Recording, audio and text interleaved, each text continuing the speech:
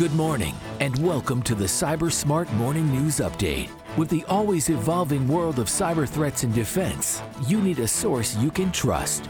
FBI retired Special Agent Darren Mott guides you through today's intricate cyber landscape and brings you the latest headlines and insights and what it means to you. Let's dive into today's cyber news. Good morning, friends. It is Wednesday, January 10th. 2024. This is the Cyber Smart Morning News Updates. Thanks so much for taking the time to download. Since it's Wednesday, that means it's Deep Dive Wednesday. I have 4 tabs open. I'm sure there's a lot more news because I actually ended up just clearing out about 11 tabs without even looking at their content because these were 4 of interest. They're mostly informational pieces. It's not so much like news per se, but some of it is. But it's kind of identifies some threat actor activity. Because, I like to say, understand the threats, assess your risks, right? So this is understanding the threats that the bad guys are, how the bad guys are using their TTPs, their tools, tactics, and procedures, or protocols, depending on who you talk to, and how they're doing what they're doing and what to be on the lookout for, because these could impact pretty much anyone listening to this podcast. So let's get to the first one, cybernews.com, Paulina Okointe reporting, the hidden truth behind e-receipts. Are they a privacy backdoor?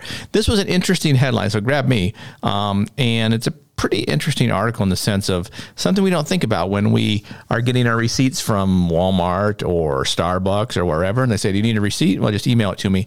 Is that going to be a problem? So every piece of shared information leaves a digital footprint, but while customer data is a goldmine for the e-commerce industry, the emergence of e-receipts could be another way to collect private data. An e-receipt is a digital record of a financial transaction issued by a seller to a buyer. This form of receipt is typically delivered via email or through a mobile app after a purchase has been made online or in a physical store. As commerce is pushing towards digitalization, e-receipts have emerged as an environmentally friendly alternative to their traditional paper counterpart. For example, coffee giant Starbucks saved 17,000 rolls of paper in just 2 months by issuing digital receipts. However, the digital record keeping of the customer's transaction has a dark side to it. Audits by the Data Protection Commission, didn't even know that existed, showed that in a number of cases, customers' email addresses gathered for the purpose of issuing e-receipts were subsequently used by retailers to send marketing materials potentially violating privacy laws. So when you give them their email, and I've seen this before, right? I didn't think about that. So when Starbucks says you want to email your receipt, sure, we'll put your email in. There's no privacy warning or anything that you look at that says we promise not to sell your information. And clearly, I'm not saying Starbucks is doing it, but there's companies that are selling that. So when you get all of a sudden you get a bunch of emails like, how am I getting this email from a place I've never been to? It might be is the key word here, because of your e-receipts. More from the article. While access to data about your purchases might be beneficial in some cases, retailers could send you discount coupons or other similar products. For example, there's always the question of privacy and safety.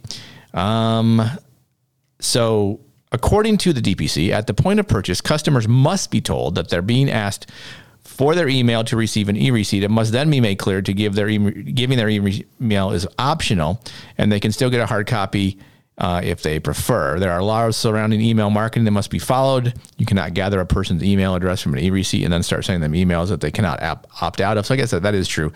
Like when I get these things from wherever, I have no idea where they come from. I can't opt out of it. So, but still a pain in the butt, right? If emails are gathered to issue e-receipts, then retailer plans to use them for marketing purposes. Regulations require that customers informed beforehand of an offered an opt-out. Not sure I'm seeing that, but the bigger issue really for me, how are bad guys going to be using this? So, and this article does somewhat address that. Another issue with gathering customer data is cybersecurity. No system is immune to hacking, and many in the industry lack all the necessary security measures, which we've certainly seen over the course of 4 or 5 months doing this podcast. We've certainly seen that. This put customer data at risk, as the retailer system can always be hacked and the customer's data leaked. So this is a quote, the risks involved in collecting and storing customer data through e-receipts include cyber attacks and data leaks, which could expose customers' personal and financial information to hackers or unauthorized parties. This could result in identity theft, all of this is identity theft, fraud, or legal actions against the retailers.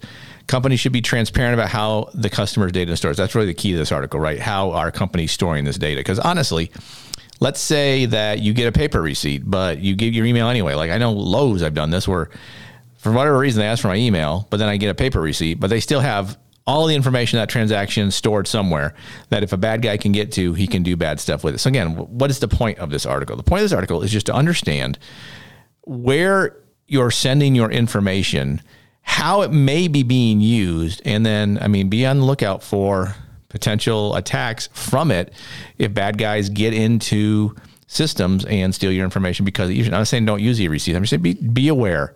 Be aware of the threats targeting you so you can assess your risk.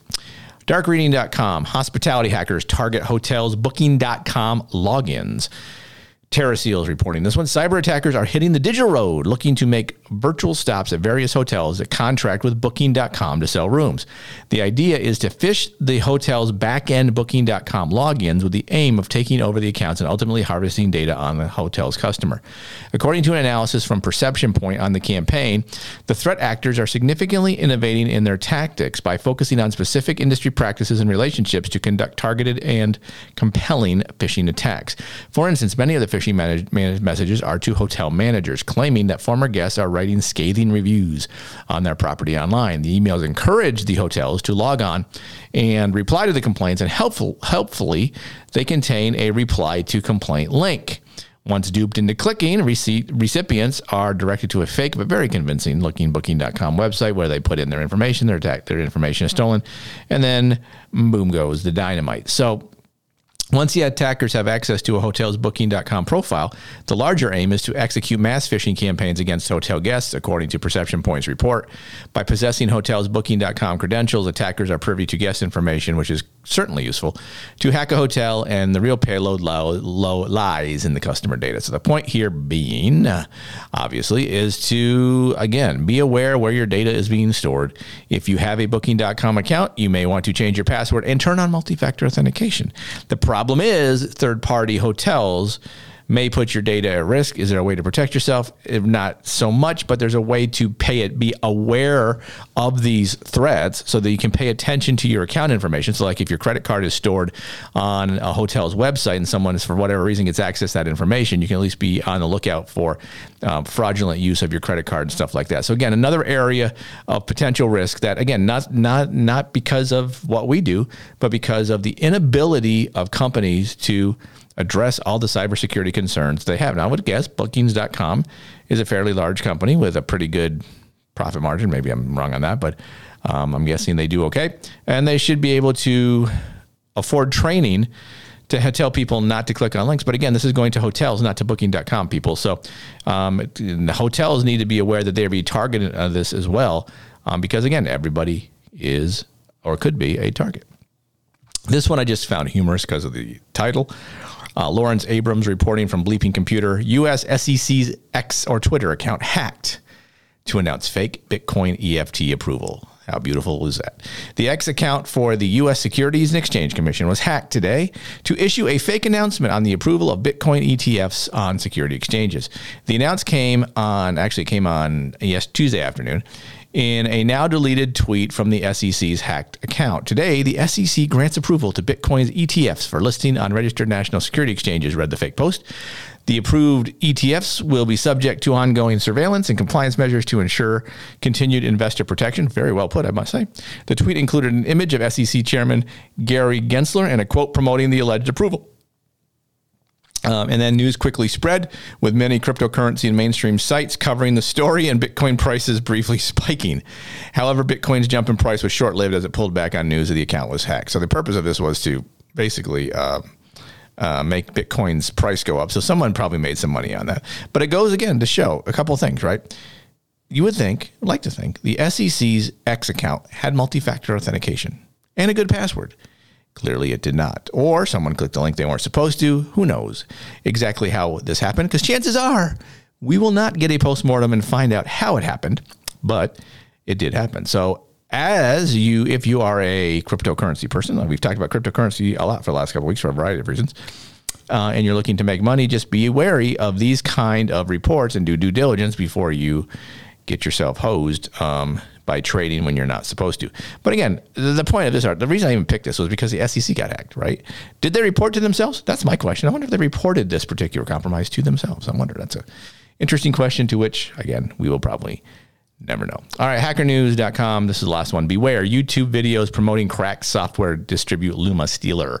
So I note this one because obviously if you have kids or you have relatives or you have friends that are young, they're always looking for ways to download things for free because software is expensive, movies are expensive, music not so much expensive, but still people will download it illegally.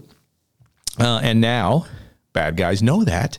And so they're using the Generation Z or whatever generation we're in, their favorite platform, besides TikTok, I guess, YouTube probably number one, TikTok close, but anyway, using that platform to trick them into downloading malware. So threat actors are resorting to YouTube videos featuring content related to cracked software in order to entice users into downloading an information stealer malware called Luma.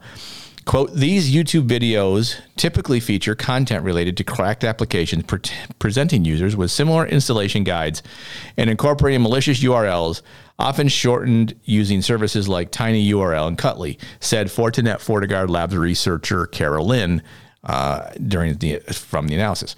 This is not the first time pirated software videos on YouTube have emerged as an effective bait for stealer malware. Previously, similar attack chains were observed delivering stealers, clippers, and crypto mining malware. In doing so, the threat actors can leverage the compromised machines for not only information and cryptocurrency theft, but also to abuse the resources for illicit mining. So the point here being, bad guys are going to go where they know people will click on links. And so if you can entice people into an activity they already engage in, so people who download movies, music, and games are probably looking for ways to, what's a good code for this particular piece of software, right? The authorization code. And so the video sends them a link. They go to the link and they download bad stuff because they're stupid. People are stupid. People always click the link. I've said this for nigh on a decade in doing presentations. The reason bad guys win is because someone always clicks the link somewhere. This is just more evidence of that. My guess is we will see a news article soon where this happens on TikTok. It probably is happening on TikTok because no one's doing the research for it. I guarantee you it's happening on TikTok. So again, if you have young people who love the YouTubes, make them aware of this particular issue and to be careful because again, bad things can happen. As always, the articles listed or identified or talked about on this podcast are listed in the show notes. You're welcome to go read them more. There's a little bit more on each of these. I talked a lot about most of them, so you get the gist. But if you want to see more, you certainly can. As always, thoughts, comments, questions are welcome at Darren@thecyberguy.com or follow me on LinkedIn, read my Substack. Get a hold of me however you need to. Know that knowledge is protection. If we understand the threats targeting us, we can assess our risk, proceed wisely. Thanks so much for listening.